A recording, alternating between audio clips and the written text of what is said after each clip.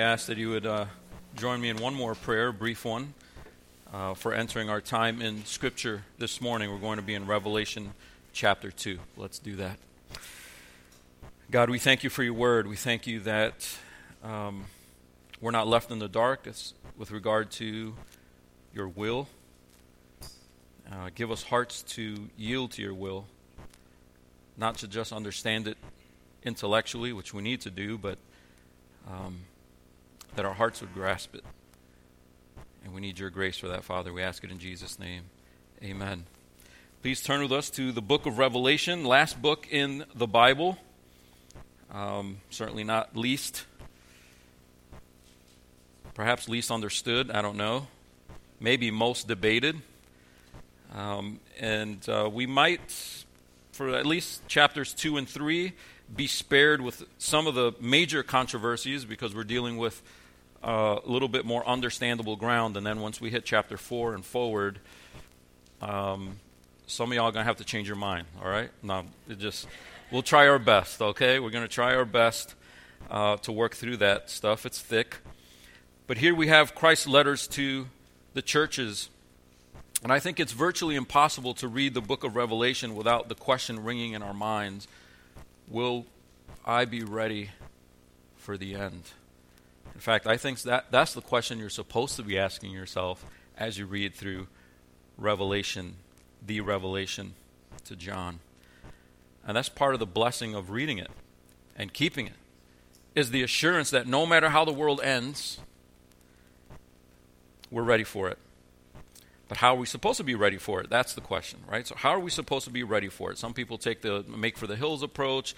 Some people take we need to interpret the Bible through the United States, some United States newspaper, and then try to discern what's happening next. I think the truth is to be ready for the end.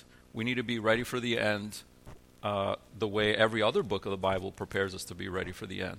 And that is to do what God says. That's it. Not figure out who the next politician is going to be, right? Not try to figure out which nation is supposed to attack which nation at which time. Do what God says to do. That is the goal of the Bible. And in keeping with that, that is the goal of Revelation, to prepare us for the end by doing what Jesus says. Not just on an individual basis, that you personally are ready for the end, but that we as a church are ready for the end. We're supposed to think this through as a body. Is our church ready? As a church, do we do what Jesus says? And that's why these 7 letters to these 7 churches are important for all churches in all places and all times. Now, every church has a story. In these 7 letters, we're going to see relevance to us through these ancient churches, these churches that were birthed pretty much right away after Jesus' departure. And we're going to see in their story, our story. We're going to see in their situation hints toward how we live in our situation. And that's great. And so we're going to take these churches one at a time. And today we're going to do Ephesus. Now here's the background to that church in Ephesus. They're in an important city. It's a big city. It's a wealthy city, a coastal city. Lots of worldly importance. In that sense, it's a daunting city to live there. They have wealth. They have learning, they have tourism, they have internationally a famous temple of Artemis, or the Romans would call that goddess Diana. And if you look up Diana or Artemis, it's like, well, she was in charge of hunting, she was in charge of the wilderness, she was in charge of childbirth, she was in charge of, it was like she got all the leftovers. I don't know, like, so is that important? You know, you have the god of war and the god of this, and then all the leftovers, Diana. And so Ephesus had this huge temple. If you wanted to go and sacrifice or spend some special time in that temple and that shrine asking for childbirth or asking for help securing food or asking for help with camping. I don't know what you did in the wilderness then, but you would need Diana's help, and you would go to Ephesus if you wanted her special attention, apparently. And so because of that, Ephesus was not some podunk town off on the trail. In fact, the reason why, many commentators say the reason why Ephesus is first is because the letter would hit Ephesus first because it's right there on the coast, and then these other churches go in geographical order of where the book of Revelation would be taken from one city to the next. So Ephesus is not first in terms of importance, in a worldly sense, probably, but it's also geographically first. And so this book of Revelation, we're reminded this is real people in real situations receiving a real letter, and they would stand up and read this to them to encourage them to endure and to make it. They had this impressive library that attracted tourists. Of course, with all that tourism and all that impressive learning, there was wealth, there was money, and Ephesus was a center for occult practices, of course, in keeping with that important to them temple to this false god. So the question that they're confronted with is the same question we're confronted with. Will we make it as a church? Will we make it as a church? What does it take for a church to make it, to endure? Will we endure? The first thing we're reminded of as we look at this, we're going to be in chapter 2, 1 through 7. Chapter 2, 1 through 7. That's the letter to the church at Ephesus, in Ephesus. The first thing we see right there in the first couple verses there is that, again, we're reminded of what we saw last week in that vision that ended chapter 1. Jesus wields the authority over his churches. And on one level, we're like, well, yeah, duh. Well, not really. Because when churches go off the rails, that's exactly where they go off the rails. Whatever the particular issue was, the church was rampant with a particular sin, the leadership failed, the leader turned into a bully. That really wasn't the issue. Somewhere along the way, they weren't letting Jesus command that church anymore. And so we see that right off the bat, channeling that vision that we saw last week. To the angel of the church in Ephesus, write the words of him who holds the 7 stars in his right hand, who walks among the 7 golden lampstands. I know your works. We'll just pause there because I just wanted to tie that first phrase of verse 2 to the whole verse 1. He is the one that isn't guessing, what are these lampstands up to? Oh, I wonder what's going to happen. Oh, it's flickering. He holds them in his right hand, which speaks to his sovereignty, and everything that happens in the church, Jesus knows it. The motivations between what someone does in the church, behind what somebody does in the church, Jesus knows it. Closed session meetings, whether they be elders meetings or deacons meetings or counseling sessions, Jesus sees it. He's not up there guessing. He's not wandering around hoping. He is in charge of his churches. And so I want to remind you of this is channeling that previous vision that we saw last week. And maybe you weren't here, maybe you were here, but I think we all need the refresher. That's why the intro starts with, hey, remember this grand vision I had that scared me half to death of Jesus walking among the lampstands? That's the one giving this message to Ephesus. So before we dive into the details of that letter, let's be reminded of the one who is giving the message to that church. And it's not a surfboard holding, glimmer in his teeth, soft Jesus. He is a Jesus that if you saw him with this vision, in this vision that John had, you would fall on the floor. It's channeled from Daniel 10. In Daniel 10, Daniel is with a group of guys, and he sees this vision and describes it with many of the same details that John describes here. So John's vision is a reiteration of Daniel's vision from Daniel 10. And Daniel says that the men that were with him couldn't see what he saw. And you would think, well, they weren't able to see it, so all those other guys were like, why is Daniel trembling? They ran and hid themselves. When is the last time you were so scared you ran and found a spot to hide and we weren't playing hide and seek? You were scared to death. So Daniel's left by himself. Thanks, guys. They don't even see what he's seeing, and they left. They fled to hide. And then Daniel said this, so I was left alone to see the vision, and no strength was left in me. And then again, in a couple lines later, he says, I retained no strength. It's like the strength that you have just to be able to stand is sapped out of you. He says, my splendor was changed to ruin. In other words, my normal, like maybe happy self went to like a grotesque, on the doorstep of death look on my face. He fell down when he heard the voice and was trembling on his hands and knees. Daniel has stood up to kings. He slept with lions. his friends were thrown in a furnace and they didn't live? Is this like a scaredy cat walking around? I don't think so. And this full-grown man who is a prophet, who's been given all authority in the kingdom except for the king himself, is on his hands and knees shaking like he has some kind of condition. And then the angel said to him, "O Daniel, man greatly loved, understand the words that I speak to you." This scene of terror ends up in a tender moment. And then it says Daniel stood up. Oh, all better now. He stood up trembling still. So even though Jesus comes to us tenderly, he's still the terrifying Jesus. And if that takes a while to compute for you, just go home and wrestle with that. If he's going to be an approachable Jesus, I need him to be a wimpy, soft Jesus that I could go skateboarding with.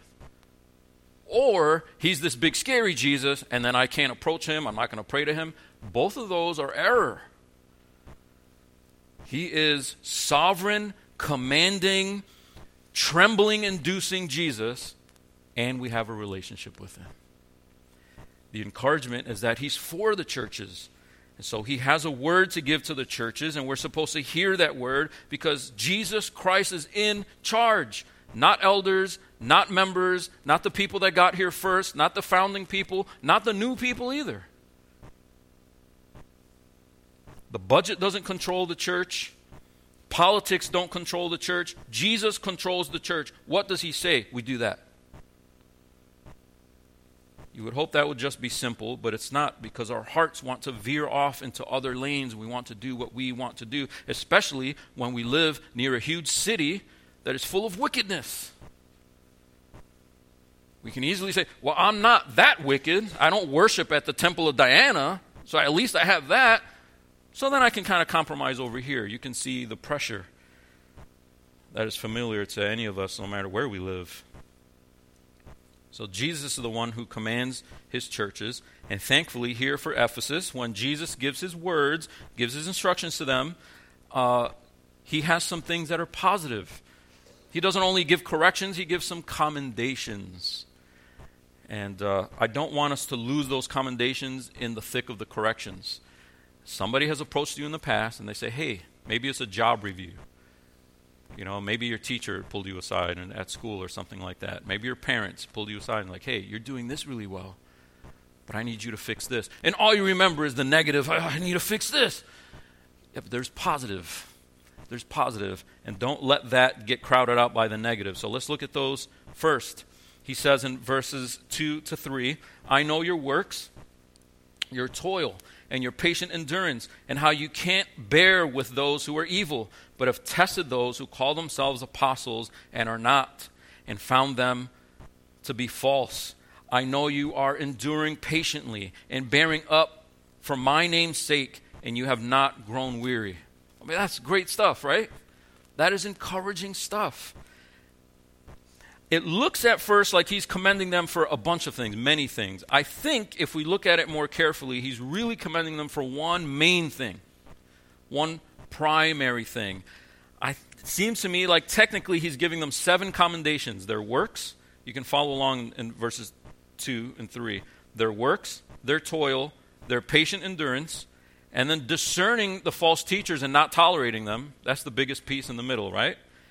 And then enduring patiently, bearing up for my name's sake, and then not growing weary. There's 7. Now I think the first and last of the 7 are the same. The second and 6th are the same. Right? The third and 5th are the same, and then the middle stands out by itself. So he starts with works and ends by you didn't grow weary. And that's toil, right? You're out there, you're working hard. Everybody can work hard at any job for at least 30 seconds. It's when it's an 8-hour shift, and your 8th hour, you're still cranking hard. That's a hard worker, not the guy that just works real hard for 1 hour and then complains for 7. That's not a hard worker. So he's saying works, and he pairs that with the last thing that he says, you didn't grow weary. Then he says toil, and then he says bearing up for my name's sake, not caving underneath the heaviness of the toil. And then he says patient endurance. Then he says enduring patiently, okay? that means there's this, it's like a sandwich, and it's like bread, lettuce, tomato, and then a meat in the middle, okay? And what's the meat in the middle? How are they enduring patiently? How are they toiling? What are they enduring? What are they doing in their endurance? Well, they're discerning false teachers and not tolerating them.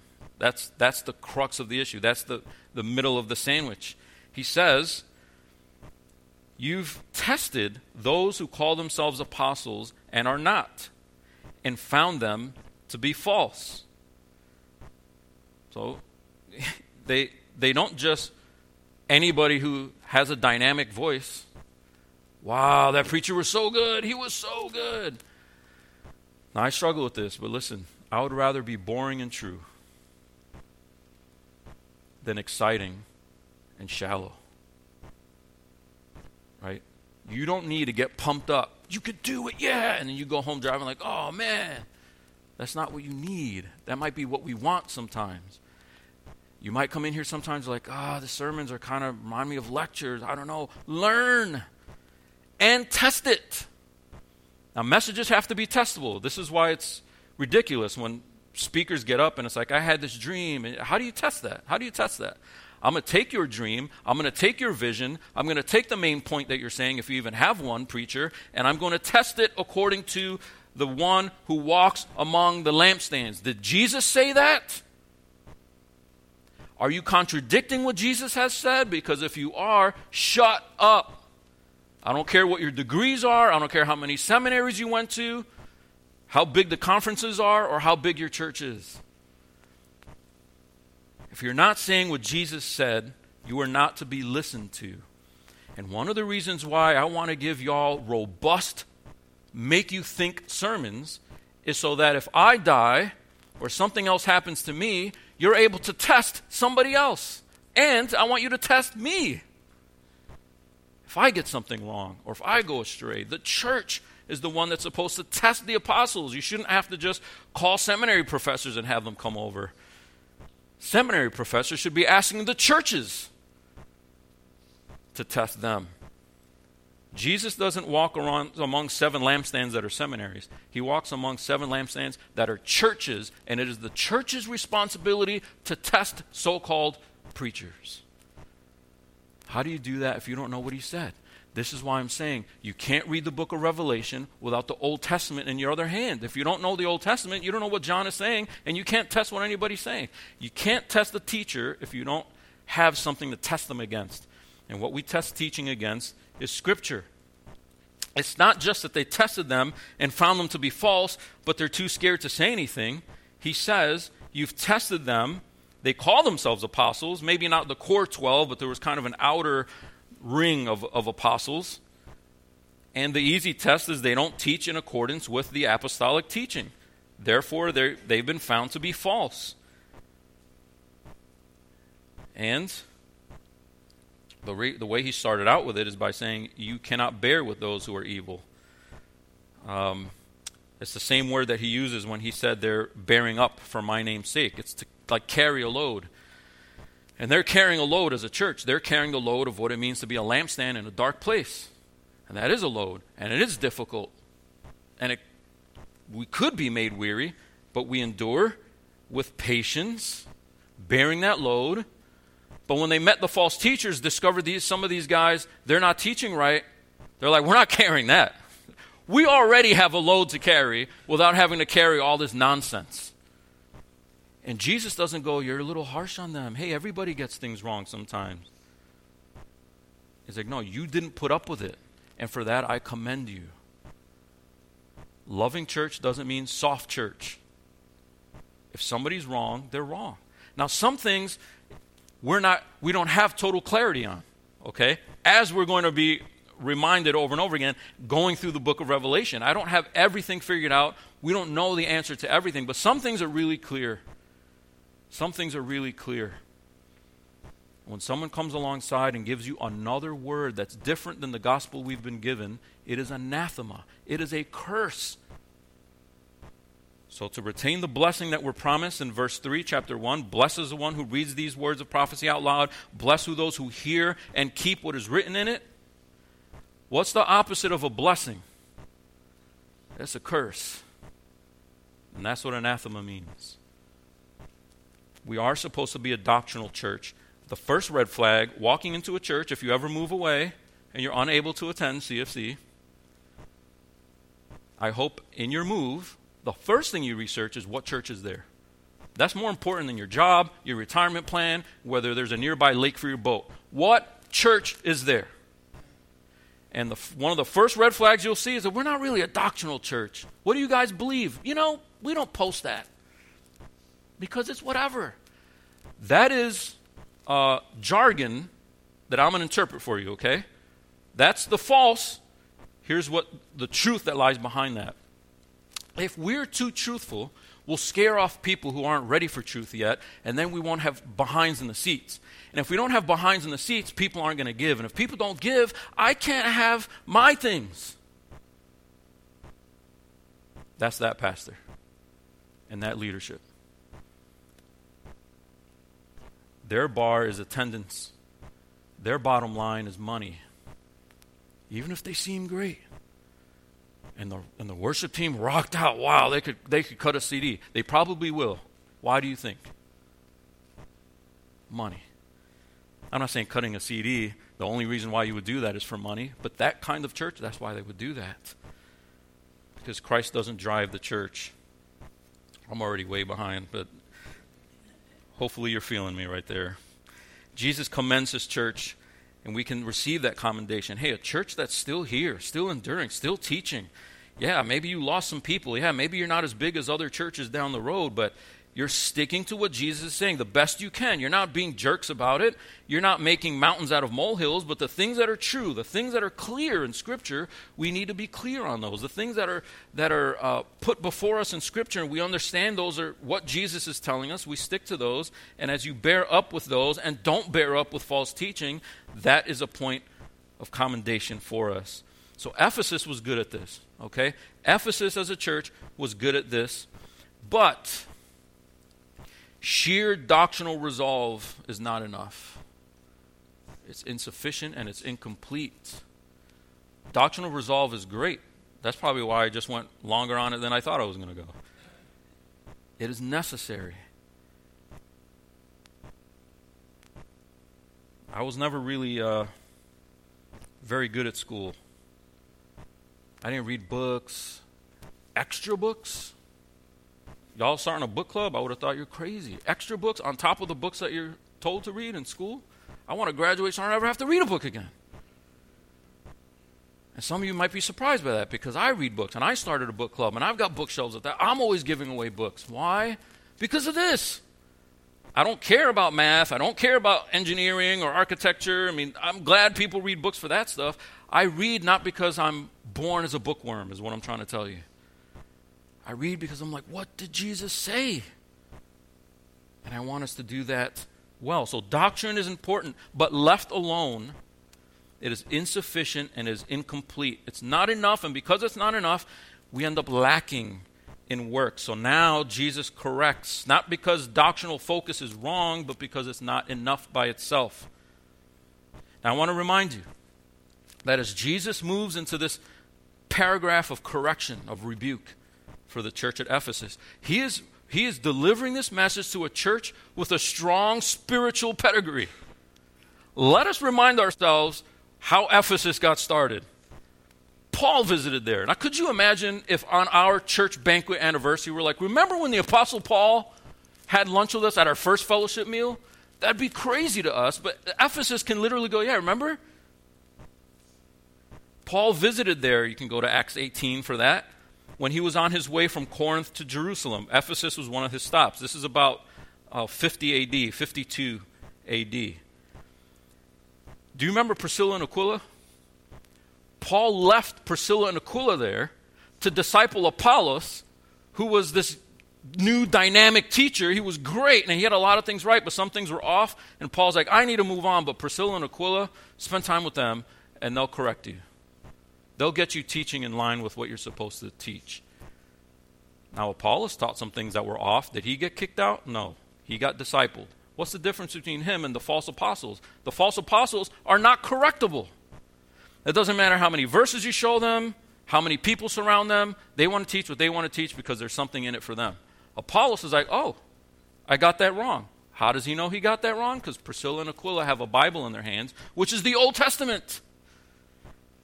And so Apollos is there with them. Priscilla and Aquila were there with them. On Paul's next missionary journey, he spent time there again. 3 years this time in Acts 20. 3 years they benefited from the ministry of the Apostle Paul. Then when he departed around 57 AD, it was a tearful moment. Some of you might remember that in Acts chapter 20. There's tears, there's hugging, and they know they're probably never going to see him again. And then when Paul was in prison the first time, he sent a letter to Rome, and we have that. It's called the Book of Ephesians. They already have one of the 27 books in the New Testament canon is theirs. It got to them first, of course, shared around the world, and 2,000 plus years later, we still study it and learn from it as Scripture. But it's to that church. After he was released from prison, Paul decided to put someone in charge at Ephesus, and he sends Timothy. It's like, can somebody else get a turn? They get Priscilla, Aquila, Apollos, Paul, Timothy. They get a letter written to them. Ephesus is a strong church. They've got doctrine for days. They've been taught well. They've been discipled well. They have a tremendous preacher in Timothy. How do I know he was tremendous? Because most of the verses I use to teach preachers how to preach is from 1 and 2 Timothy. And if Timothy stuck with that stuff, they got awesome teaching, even if he was timid or quiet or however he might have been personally. So Ephesus has all the spiritual pedigree, but they're in danger. Which means it doesn't matter how you started if you don't see it through to the end. Doctrinal clarity is great. If they didn't have that, he would have rebuked them for it. But he commends them for it. They have that, but it's not enough, and they won't last with just that. They need love. So while they were discerning and not tolerating false teachers, they were seriously lacking love. Look at verses 4 through 6. But I have this against you. Now, this doesn't erase verses 2 to 3. That's still true, but then there's also this. Don't forget the things I commended, but here's the correction. I have this against you, that you have abandoned the love you had at first. Remember, therefore, from where you have fallen. Repent and do the works you did at first. If not, I will come to you and remove your lampstand from its place unless you repent. There's the correction. Jesus says they won't continue to endure as a church without love. He says they've abandoned their first love. Now, first could mean priority. Of all the loves you have in your life, this one used to be first. And now something else took first, and this is like second. Or it could mean chronologically. In 1988, you used to love Jesus like this, and now in 2023, you love Jesus like this. Get back to the first one, chronological. Both of them could be true, but I think the second one is what's true. And the reason why is because of verse 5. When he says in verse 5, remember, that's thinking back chronologically, right? Remember from where you have fallen. Repent and do the works you did at first. So I think he's calling them to reflect on those days when Paul was with them, when Timothy was among them, when Apollos was being discipled by Priscilla and Aquila. Remember those days? Your love was intact. You had doctrinal clarity, but it was backed by this love. Love of God, love of Christ, love for God, love for each other.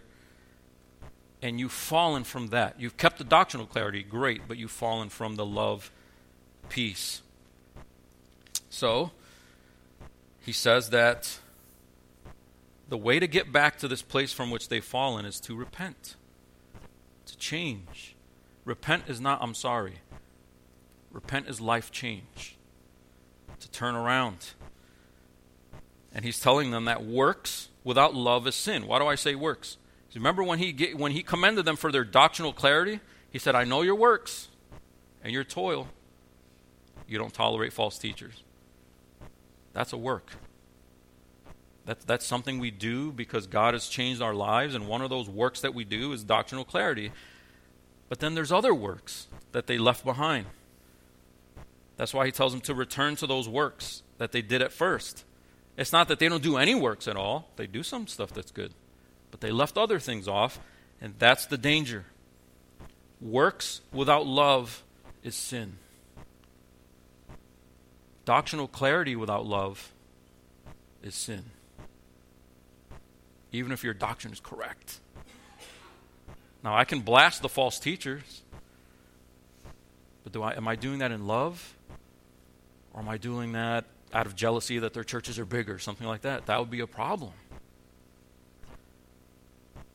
When we correct each other, are we supposed to correct each other? Yes, of course we're supposed to correct each other, but there's a right way to do it. That's love. And love doesn't just drive doctrinal clarity, it drives other things that they're not doing at all. So they've got the doctrinal work, that's great, but there's no love behind it. And then there's other works that they're just not doing at all because of the lack of love. And then he doesn't get specific. And maybe we wish he would. You're not doing A, B, and C. Oh, and then we can work it into our church calendar. Let's make sure we A, B, and C. Follow the checklist, and then we'll endure to the end. But then wouldn't that miss the point? Because you can move through a checklist without love. So I think he leaves it blank because he's like, if you return to love, love will sort of almost automatically propel the things that you're not doing anymore that you used to do. Love is the motivation. Love has to drive it. Now, I need to make this clear as well. A call to works doesn't mean that your salvation is based on works. It just means that salvation is showing up in real life. You say you're saved. Well then, where is it? Show it to me, as James said, right? So here, I'm going to move forward, but I want to recommend a book by J.C. Ryle. It's an old book, and it's simply called Holiness. Holiness by J.C. Ryle. Go read that and allow him to take you to school in Scripture and show you why we're not supposed to say, I'm saved by grace, therefore it doesn't matter what I do. It's, I'm saved by grace, therefore I'm supposed to pursue holiness, actually. And what John is getting at here, and this, what Jesus is getting at through John here, is that love is supposed to motivate all of our doing, all of our works. Without that, our works are incomplete. Without that, we won't be doing other things that we're supposed to be doing. All of this danger is due to this loss of love that they had started out with. Now, I think we might be tempted to sort of resent the fact that when I first got saved, I was all excited and everything was up here and I was zealous. And then after a while, I kind of teetered off, and we kind of resent the fact that it's like, yeah. And then we could even get jaded when somebody gets saved and they get baptized and they're going, a mile a minute for Jesus. In the back of our minds, we could be tempted to be like, yeah, honeymoon period, honeymoon period. The call is not for that person to cool off. The call is for you to get back to that. And we shouldn't resent the fact that we used to do things more than we do now, because that's the key for them to get back. Jesus' strategy for them is not to sit and contemplate and try to come up with, like he's a passive-aggressive leader. I want you to figure it out. Like when you ask your spouse what's wrong, and they're like, you need to figure it out. That's what's wrong. You can't even figure it out. It's like, help the person out, right? Jesus doesn't do that. He doesn't tell them, I need you to sit there and guess. He tells them to go back down memory lane and remember when you first started out the things that you did. I don't know what they were for Ephesus. Maybe they had prayer meetings and they don't pray anymore. Maybe they used to do evangelism and they don't evangelize anymore. Whatever it was that that their love spilled out in certain ways back then, and now they don't. He's telling them, remember those days and get back to it. You did it before, do it again.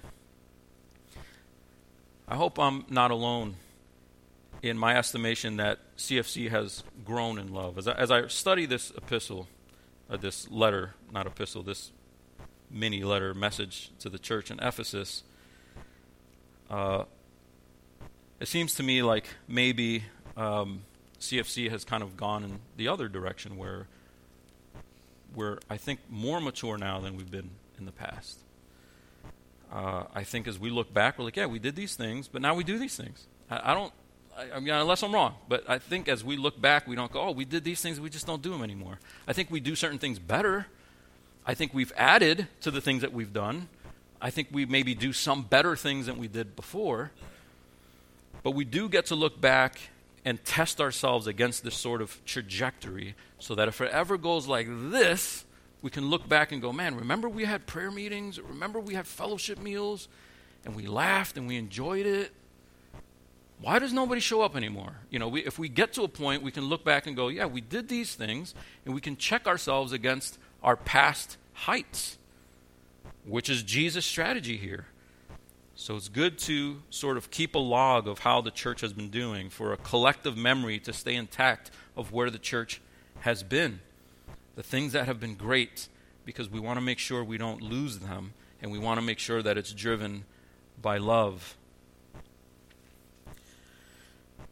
And we can personalize this as well. I think as a church, we need to think of it as a group. But as individuals, we can challenge ourselves too. Are we slacking in ways today that we didn't before? We still do some things, but love doesn't necessarily drive it. I do it just out of sheer duty. And that loss of love maybe prompts us to stop doing other things that we used to do. So we ask the Lord to guide us in it. We can pray and talk to others about Christ. We can read the Bible like we used to. We can make every effort to get together with other believers for mutual encouragement like we used to. We serve the church with joy like we used to. Hopefully even better than we used to. Now he gives them a warning. If you don't, I'll remove the lampstand from its place. The question there is, do some churches start out strong and then flicker out? Yeah, I think so. Now remember, the lampstand is not an individual Christian. The lampstand is the group, the church. Now, can you imagine a church where some of the members prove to actually be unbelievers? They're into false doctrine, and then when you go to correct them, they don't want to correct it, but there's enough of them to sort of be a core of the group. And then you've got other believers that stand up against it, but there's not enough of them. They don't have enough clout. They don't know how to argue well, or whatever the case may be. And they just kind of start seeing themselves out. And then maybe there's a third group of believers, but they're weak. And they don't know how to discern enough. They can't test it well enough, and they don't know whether they should leave or not. And then that first group takes over the church. Now, this has happened not just with individual churches, but with whole denominations. This has happened and is happening. So when Jesus says, hey, I'll take the lampstand away, does that mean that in the beginning they weren't a real church? No, I think you could start off as one and then lose it. I think that's what we see here, because it's a collective group. I was reading one commentator and said, hey, this ended up being true because today that church is not there. Nothing's there. It's ruin. Now that author was saying the church failed, and so Jesus took the lampstand. I don't know if that's true.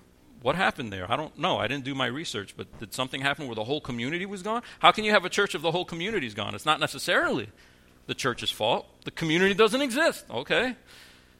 But I think when Jesus says, I'll remove the lampstand, I think that's serious. I don't think that's Christians can lose their salvations. I think it's speaking to the fact that churches are a mix of real believers, true believers, and weak believers.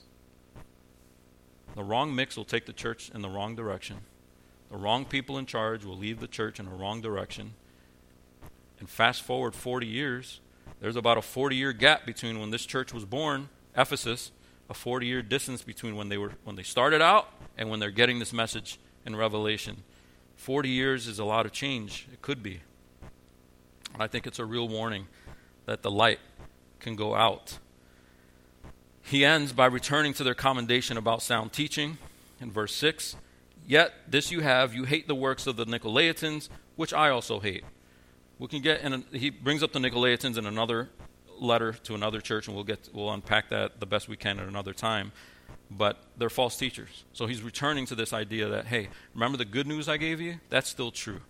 And that's a good strategy. If you ever need to give somebody a review, here's some good stuff. Here's some stuff I need you to work on. But don't forget the good stuff. I love it. I appreciate that. But I don't think it's just tactful of Jesus to say it. I think he's reminding us that, hey, the sound teaching stuff is not in opposition to love. It's not like you have to choose between a church that's loving and a church that's doctrinally sound. If they're doctrinally sound, they're kind of jerks. If they're loving, they got no doctrine. Oh, maybe I could go to this one in the morning and this one in the night. I get love and works. Love and doctrine. It should be together in one church. So he's reminding them, don't leave behind the stuff I told you was good. it is not the fault of the teachers in the church or having sound doctrine in the church that saps love. If you're thinking about going to seminary, going to ministry, and somebody tells you if you go to seminary, they're just going to chock your head full of knowledge, and your heart's going to dry up. Your head's going to fill up, and your heart's going to dry up. Hey, if your heart dries up, that's your fault. The knowledge that goes in should make you love God more. That's like, I'm going to marry this woman, but if I find out too much about her, I'm not going to love her very much. So I'm just going to kind of marry her blind and try to spend as little time with her as possible, because if I find out too much, I'm not going to love her anymore. Does that sound insane? It is. And we don't want to do that in church either. Knowing more makes you love more, not less. You love her in all of her details, in all of her idiosyncrasies. And Jesus loves his church full on like that, and we're to love Jesus full on like that, not by pretending we don't know things, but hearing, listening to what he has to say. And that's how he ends his charge to the churches. Verse 7, he who has an ear, let him hear what the Spirit says to the churches. To the one who conquers, I will grant to eat of the tree of life, which is in the paradise of God. And this particular ending reminds us that for a church to endure, we need to endure in sound teaching, but with love driving all our works. Sound teaching, but with love driving all of our works. Not just the teaching, but everything we do. Love driving it. In order for a church to endure, we endure in sound teaching, but with love driving all our works. And he concludes with this call, hear what the Spirit says to the churches, plural. This applies to all churches. The church in Itasca is to hear what the Spirit says to Ephesus. It's a call to be heeded. This is like when Jesus taught the parable of the sower and the soils. Do you have ears to hear or not? He tells them, if you have ears to hear, you'll understand this parable. If you don't have ears to hear, you'll be like, that was a weird parable, and you'll just continue living life like I didn't say anything. And that difference is everything for being ready for the end. Hearing and heeding is conquering. Conquering is not crawl your way into some high political offices so you can take over the state. Conquering is do what Jesus said. Hold on to doctrinal clarity and love. Love God, love people, love each other. That is how you conquer. Not with swords, but with this sword right here. This is how the church conquers. We endure to the end because we obey faithfully. We hold to his doctrinal teaching, and we allow love to drive all of our works. Why does he end with that promise of the tree of life? He's taking you back to the garden. Remember the tree of life in the garden? When they sinned, they were blocked from that tree. You can't have my presence. You can't have eternal life. Now, other commentators will say in the temple, which is God's new garden, if you ever read through, like, why did they have pomegranates and jewels and stuff? Go back to the garden in Genesis, and you'll see the jewels there, and you'll see the plants there. You'll see the foliage there. Well, where's the tree? If this is the temple, and it's God's new presence, sort of new garden in the world, where's the tree? The lampstand. The lampstand is the tree. And I might be like, I thought the tree meant life, and the lampstand meant light. Yeah, have you read other stuff from John? If this is the same John, have you read his other stuff? Light is life. And death is darkness. And so God's presence that we couldn't have in the Garden of Eden, another Adam came to bring us back into access with God, to have that life. So the tree, the lampstand, light, life, God's presence in the midst of darkness, all comes into one particular image here when he holds out this promise. The church that endures to the end is a church that understands that they have access to God through Jesus Christ. And they don't shape Jesus into something else, some other false idol, and follow another way. I stay at the center. I hold him in my hands. And if you endure to the end, you will conquer. And you will never be barred from God's presence and the eternal life that he grants. Let's pray. Father, we're grateful to you for this message. We pray that insofar as it is clear to us, that we will respond to it with grace that you give us. We don't have our own energy to do it, but we need you to do it, Father. So as we close in this song, would you encourage us to live in response to it? Would you encourage us to live rightly, to hold to truth, but with love behind that truth, underneath it, and propelling all the other works that we're supposed to do as Christians and as your church. And we ask for your help in Jesus' name. Amen. Would you stand and